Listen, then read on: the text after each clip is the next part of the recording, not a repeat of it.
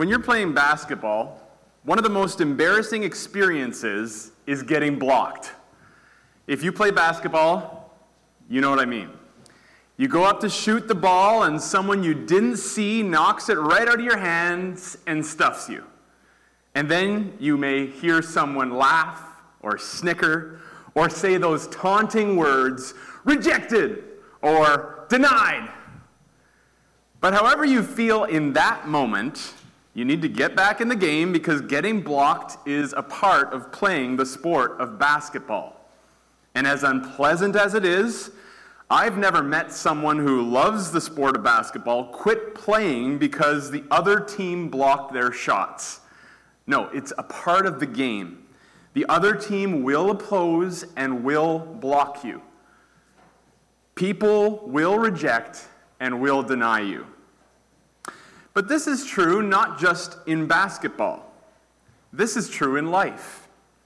Rejection is the shared experience of all humans. You will experience rejection in your life, and you probably already have. Whether it's by bullies at school or from someone who hates your guts and refuses to talk to you. We all experience rejection to some degree. And I'm sure you'd agree, it's not a nice feeling. Because deep down, all of us want to be accepted by others, and rejection says, you don't belong here, go away. And if we're honest, it causes us to be insecure because we may care too much what people think of us. For some of us, being rejected may be one of the greatest fears in our life. It touches some of our deepest insecurities, doesn't it?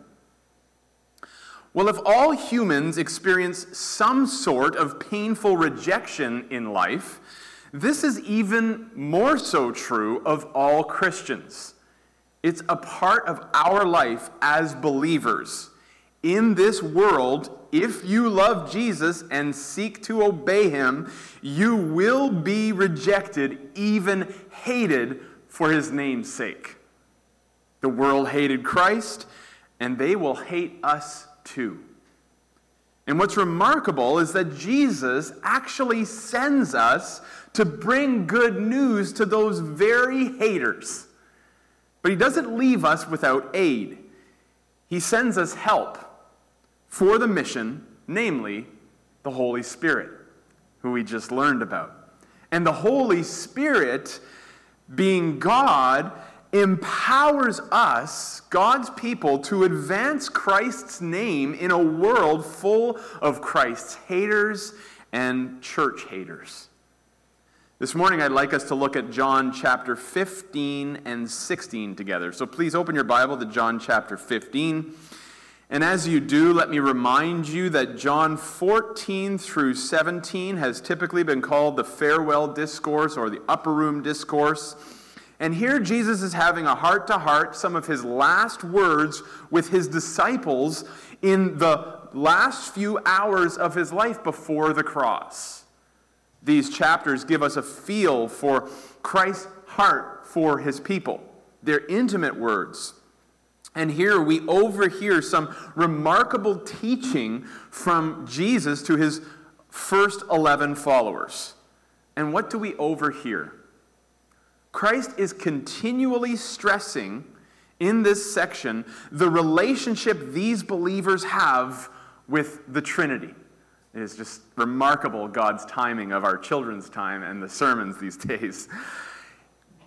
But he's continually stressing the relationship of these believers and the relationship they have with the Trinity, the triune God. He tells them in various ways truths that they can't grasp yet. Truths that relate to their relationship with God himself. He talks about his relationship with the Heavenly Father and the Holy Spirit. He also tells them about their relationship with him, the Son of God, God the Father, and God the Holy Spirit. Now, why would he do this? To leave us material for future theology textbooks? I think not. Rather, I think he emphasizes their relationship with the Trinity because what they're about to face and do will require a vital relationship with the true God. So they must know who they are and whose they are before they're sent to reach the world that hates them and hates their Savior. They must grasp the depths and the reaches of their relationship with the true God because, as Jesus says, as the Father sent me, so I send you. This is also true for us today, friends. These verses give us a clear view on the spiritual climate we Christians are sent into today. Jesus speaks with an authoritative realism in this passage. And though he spoke these words long ago, the spiritual conditions haven't changed. What was true then about the world is still true today. Today we'll see that Christ's followers will be rejected. Now, before we read this text, let's pray together. Father in heaven, we ask that you'd give us great confidence in your word, that your Holy Spirit would speak to our hearts through your word, and that we would trust in you as we seek to live this life in this world in a way that pleases and obeys you. Pray this in Jesus' name. Amen. The first thing we see in this passage is that Christ's followers will be hated by the world. Christ's followers will be hated by the world. Look with me at verses 18 through 19. Jesus says, "If the world hates you, know that it has hated me before it hated you. If you were of the world would love you as its own. But because you are not of the world, but I chose you out of the world, therefore the world hates you." The word world here represents unbelieving humanity that fills society and culture.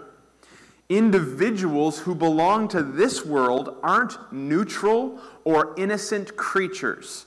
Rather, the world is full of unbelieving moral responders who rebel against God all day, every day. Contrary to what we may want to believe, everyone who doesn't follow Christ is actually at odds with God. And as you read through the Gospel of John, you see many contrasts between the world and those who follow Jesus. For example, John will contrast darkness with light. He will contrast belief with unbelief. And in these verses, we see the contrast between those who belong to Jesus and those who belong to the world. Now, all of us, by nature, once did belong to this world. That is to say, none of us were born Christians, even if we were born in Christian families. We were all born sinners, rebels against God. But if we're followers of Christ now, that's because Jesus called us out of the world. We were once all of the world. But when we're converted, we belong to Jesus. We don't belong to the world anymore. He called us out of the world. Because as verse 19 says, Jesus chose us out of the world. And because of this, the world actually hates us. Jesus says, "Everyone will hate you because of me, but the one who stands firm to the end will be saved." But this hatred that we who follow Jesus, this animosity that we feel from the world around us, from unbelieving society and culture, is not unique to us. Jesus himself experienced it too. In fact, he experienced it first. He was despised and rejected by those he created and came to save. Listen to verse 20. "Remember the word that I said to you, a servant is not greater than his master. If they persecuted me, they will also persecute you. If they kept my word, they will also keep yours." If we're connected to Jesus and we're seeking to obey and please him by becoming more like him, we will be persecuted. We'll be hated because he was persecuted and he was hated, and we're following after him. And since Jesus was persecuted in this world, we as his servants, as his followers, as believers in him, should expect the same treatment. Because we're no greater than our master, are we? And Jesus says if they persecuted him, they will also persecute us. We will experience like treatment. But keep in mind that when people deny us because we're Christians, ultimately they're denying Christ. When people hate us because we bring Jesus up, ultimately they're hating Christ. And as we'll see, they're denying Christ. Their hatred of Christ is actually because of their immoral commitments. Their immoral heart commitments. Look at verses 21 through 25. But all these things they will do. Notice in this text, as we continue today, how many times Jesus says will do. He gives us many guarantees. On to verse 21. But all these things they will do to you on account of my name, because they do not know him who sent me. If I had not come and spoken to them, they would not have been guilty of sin. But now they have no excuse for their sin. Whoever hates me hates my Father also. If I had not done among them the works that no one else did, they would not be guilty of sin. But now they have seen and hated both me and my Father. But the word that is written in their law must be fulfilled. They hated me without a cause. Here Jesus says that the world will hate his followers because it hated him and his Father.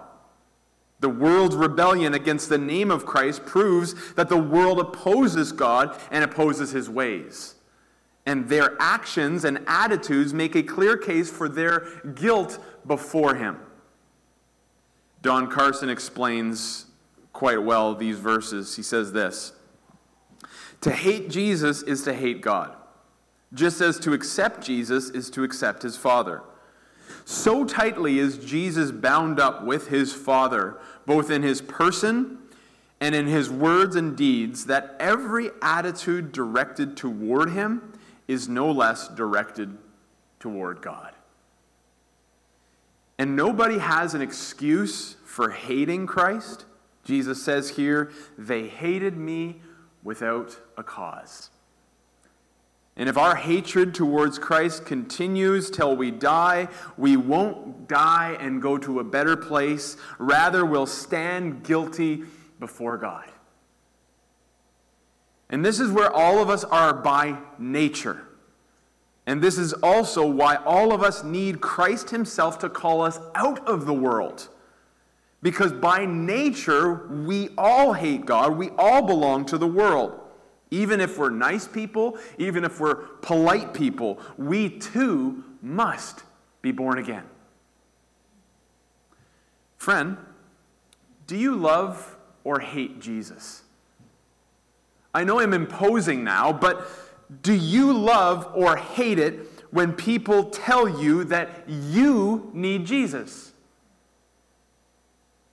You cannot love God and hate Jesus. What you're doing with Jesus in your heart right now is what you're doing with God. Jesus says, whoever hates me hates my Father also. So what are you doing with Jesus right now? I remember the first time I saw for myself that people really did hate Jesus. Even here in Ottawa, Ontario, Canada.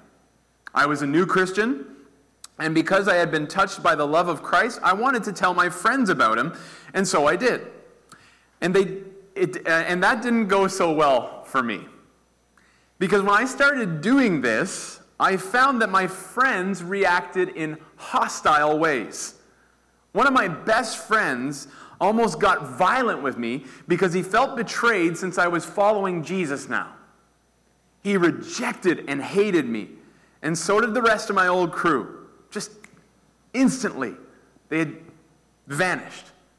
And it was a terrible feeling because I care what people think about me. And maybe at times I care too much. But they hated me because they hated the Christ in me. I didn't belong to them anymore. I was called out of the world and was sent to speak to the world about Jesus, but the world hated me now. And so they rejected me. Friend, if you're thinking of becoming a Christian, I want you to count the cost. Be aware of the risks involved. Following Jesus may mean that you'll lose all your friends. It may mean social sabotage. You won't fit in anymore. But is Jesus worth that to you? If so, get well acquainted with verse 19. If you were of the world would love you as its own. But because you are not of the world, but I chose you out of the world, therefore the world hates you. Next, we'll see that though we'll face great opposition and hatred and rejection in this world, Christ's followers will be witnesses to the world. Look at verses 26 and 27. But when the Helper comes, whom I will send to you from the Father, the Spirit of truth, who proceeds from the Father, he will bear witness about me. And you also will bear witness, because you have been with me from the beginning. Now Jesus says he and the Father will send the Helper, which refers here to the Holy Spirit. The Helper, the Holy Spirit, will aid and accompany these disciples. And why does he do this? As Michael Green says, the church received the Spirit not for its selfish, secret enjoyment, but to enable it to bear witness for Christ. This refers especially to when the Holy Spirit came to enable the early church on the day of Pentecost. He came to live in them so they'd effectively witness to people about Jesus. And while they spoke about Christ, the Holy Spirit also spoke. And the same is true today. When we speak about Christ, the Holy Spirit is also speaking through us. And when the Spirit speaks through us, he speaks deeper than us. Because he speaks to people's hearts. His witness is the best witness of all. Leon Morris says it well. There is a responsibility resting on all Christians to bear their witness to the facts of saving grace. They cannot evade this. But the really significant witness is that of the Holy Spirit. For he alone can bring home to the hearts of men the truth and the significance of all this. Witnessing and preaching without the Holy Spirit is like going to war without weapons. And the most effective witness in the church is God the Holy Spirit. He is the one who opens people's hearts to receive Christ. He is the one who writes his word on people's hearts. He is the one who reveals the meaning and significance of the gospel to people. And without his witness, our words are just that. They're just words. We rely on the work of the Spirit as we share the good news of Christ. Friend, is this an experience that you've had? Have you had the witness of the Spirit in your heart? Have you ever heard something from the Bible that warned you, or called you out personally, and you just couldn't deny that God, the Holy Spirit, was speaking to you? Have you ever felt the Word come to life as it was brought to bear on your soul? If so, rejoice and be glad, because this is the wonderful work and witness of the Spirit. He takes the words of Christ and brings them to bear on our soul, on our heart, and he speaks the message and meaning of Christ to us personally. Has the Spirit been witnessing to your heart about Jesus? Have you believed in him? Has he made Christ personally significant to you? I pray so. Now, with this in mind, our text continues, showing us that Christ's followers will be persecuted by the world. Look at verse 1. Jesus said, I have said all these things to you to keep you from falling away. Jesus says these things to keep them from falling away. Now, this crowd consists of the 11 disciples, not with Judas. So this is the real, genuine, first disciples of Christ. But his words here show us that persecution isn't the greatest danger for the church. The church will be persecuted, indeed. But the greater danger is that Christians will fall away from the faith and abandon Christ. Now look at verse 2 and 3. Let's see how this happens. They will put you out of the synagogues. Indeed, the hour is coming where whoever kills you will think he is offering service to God.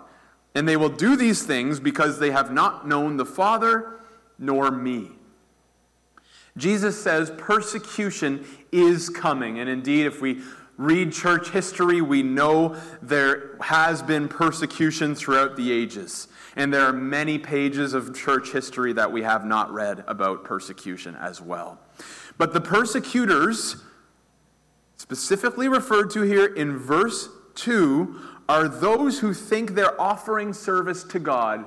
The persecutors are religious folks. These first believers would experience it firsthand. They would be thrown out of the synagogues. They would be excommunicated from the very community they once belonged to, the very religious community they once belonged to. And if you read the book of Acts, you'll see how this happened to them. Those who were with Jesus from the beginning of his ministry would suffer persecution as they preached his death and resurrection to the world. But this didn't stop them from preaching his death and resurrection to the world. While the rebellious world is marked by a hatred towards Christ and us, his followers, we Christians are to be marked with a courageous love in the face of such opposition and persecution. This comes from the Spirit. Look at verse 4. But I have said these things to you, that when their hour comes, you may remember that I told them to you. Jesus says these things to his disciples, so his disciples won't be overwhelmed when the fiery trials of persecution come. But when it hits, Christ's words will ring in their ears. I could just imagine them remembering his words, maybe thinking of Peter, because I relate a lot to Peter, and maybe you do too. I could just think of a time where the Spirit comes upon Peter and he remembers that Jesus told him and looked at him and said, if the world hates you, know that it has hated me before it hated you. Jesus tells them these things so that when persecution hits, they are not overwhelmed by the fiery trials. Each Christian and each church must remember today that the goal of our life is not popularity in this world. Our aim is not to be the coolest Christian or the coolest church the world has ever seen. Our aim is to please the Father by living a life of obedience to him. We aren't in a popularity contest seeking the crowd's applause. We're to represent Christ to the people God sends us to. So, Christian, let me ask you, who has God sent you to? Are you representing Christ well? Are you being tempted, or are you being tempted to abandon him right now? Well, how in the world will we advance the name of Christ in such a hateful place, in such a hateful world? With so many dangers around us, how will we advance the name of Jesus? Answer: Christ's followers will be accompanied by the Holy Spirit. Look at the end of verse 4. I did not say these things to you from the beginning because I was with you. But now I am going to him who sent me, and none of you asks me, where are you going? But because I have said these things to you, sorrow has filled your heart. Now reality is starting to sink in for these disciples. Jesus is seriously about to leave them. And this is starting to fill their hearts with sorrow and loss. They've been with him for 3 years. But here Jesus reveals his compassion for them. He emphasizes that though he is physically leaving, he's going to the cross.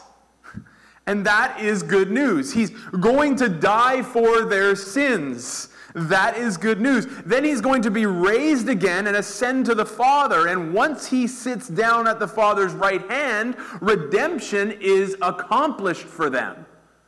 That's good news. But there's more. After this, after his cross work and resurrection is done, he and his Father will send the Holy Spirit to apply that redemption to everyone on earth and throughout history who believes that Jesus is Lord. That's good news. So no wonder he says, it is to your advantage that I go away. Look at verse 7. Nevertheless, I tell you the truth, it is to your advantage that I go away. For if I do not go away, the Helper will not come to you. But if I go, I will send him to you. Much like Jesus had already said in John 14, the Holy Spirit was going to indwell these disciples in the near future at Pentecost. Listen to what Jesus says in those verses. In John 14, verses 16 through 17, he says this: I will ask the Father, and he will give you another helper to be with you forever, even the Spirit of truth, whom the world cannot receive, because it neither sees him nor knows him. You know him, for he dwells with you and will be in you. So he's sending another. His ministry will be continued through the Helper, the Holy Spirit. Speaking of the Holy Spirit, my ESV Study Bible says, he will indwell Jesus' followers forever, functioning as Jesus' emissary in his physical absence. This does not mean that there was no work of the Spirit of God within believers prior to this time, but rather that the Holy Spirit will be in you in a new and more powerful sense after Pentecost.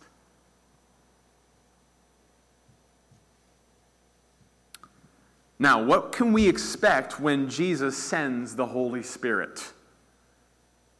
In verses 8 through 11, we see that when the Holy Spirit comes into the world, not only does he have a ministry to believers, he also has a ministry to the unbelieving world. And what is that?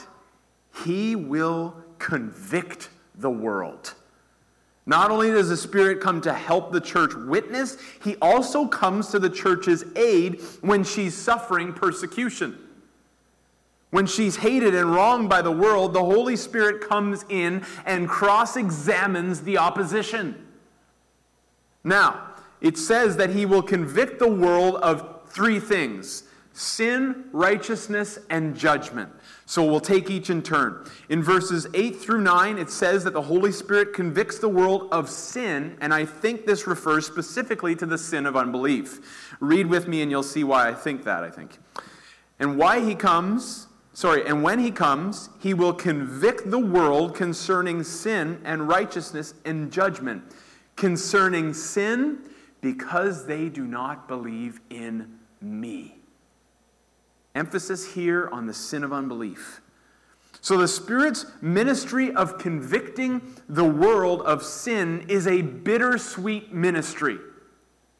because it is designed to show the unbelieving world who they are before God and their need of Christ. And the good news about this conviction, this cross-examining work of the Spirit in consciences, is that some people who are in the world actually will come out and turn to Christ and be saved. Some who belong to the world will believe in Christ and come out because of the work of the Spirit convicting their hearts, showing them their need for Christ. The Spirit works to make people believe and come out of the world. Don Carson puts it well when he says this: the Holy Spirit presses home the world's sin despite the world's unbelief. He convicts the world of sin because they do not believe in Jesus. This convicting work is therefore gracious. It is designed to bring men and women of the world to recognize their need and so turn to Jesus and thus stop being the world. Have you felt the Holy Spirit convict and cross-examine your conscience? Are you feeling it now? Come out of the world, believe in Christ, and belong to Jesus. It's a gracious work that the Spirit does, showing us our need for Him. Well, the Holy Spirit convicts the world of sin, and the Holy Spirit convicts the world of righteousness and judgment as well. Look at verses 10 through 11. Concerning righteousness, because I go to the Father, and you will see me no longer. Concerning judgment, because the ruler of this world is judged. Of this verse, Leon Morris says, the Spirit shows men, and no one else can do this, that their righteousness before God depends not on their own efforts, but on Christ's atoning work for them. Well put. The Holy Spirit shows individuals personally that their so-called righteousness is not true righteousness at all. True righteousness is only found in Jesus. And those who oppose Him, including Satan himself, will be judged accordingly. Jesus continues in verse 12, I still have many things to say to you, but you cannot bear them now. There are so many things these 11 disciples cannot bear or live out yet until the Spirit comes. Like clothes that are oversized, they will grow into the truth that Jesus tells them as the Spirit comes upon them. This requires a work of God, the Holy Spirit. A work that was at this point still future for these 11 men, but again will be coming at Pentecost in the near future after the cross and resurrection. Look at verses 13 and all the way to 15 with me as we conclude here. When the Spirit of truth comes, He will guide you into all the truth. For He will not speak on His own authority, but whatever He hears, He will speak, and He will declare to you the things that are to come. He will glorify me, for He will take what is mine and declare it to you. All that the Father has is mine. Therefore I said that He will take what is mine and declare it to you. God the Spirit will live in these believers, and He will declare future things to them. Something only the true God can do. Most commentators believe that in these verses, Jesus is alluding to the writing of the New Testament. Jesus is telling them that they'll have a hand in writing the New Testament. They will be apostles. And this is true. John was there, and John wrote this book, and Peter was there, and he wrote books as well. After the Holy Spirit reveals the truth and significance of Christ to them, they'll hand down God's word to us and to the church throughout the ages. Through the different personalities of these men and others like the Apostle Paul, God the Holy Spirit inspired Scripture and has given us the authoritative Word of God about Jesus in the New Testament. The Holy Spirit guides us into all the truth and glorifies Christ, the one the truth centers in on. And the church depends on these writings, because the New Testament gives us God's instruction, God's revelation, God's declaration, and interpretation of Christ's life, death, and resurrection. How would we make sense of the cross and resurrection without the New Testament, without the Holy Spirit giving us God's authoritative word on the cross and resurrection? Can you imagine your life without the New Testament? The New Testament is essential for the life of the church, isn't it? Just like the Holy Spirit is essential for the life of the church. Because even today, when we're being sent to haters who will reject us and our Savior, we have great needs. The church. We, the church, need the Spirit of God in us. And we, the church, need the Word of God in us. And thanks be to God, He has given us both. We're well equipped now for the mission ahead of us.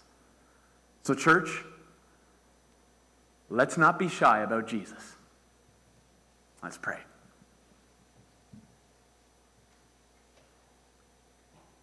Father in heaven, it is a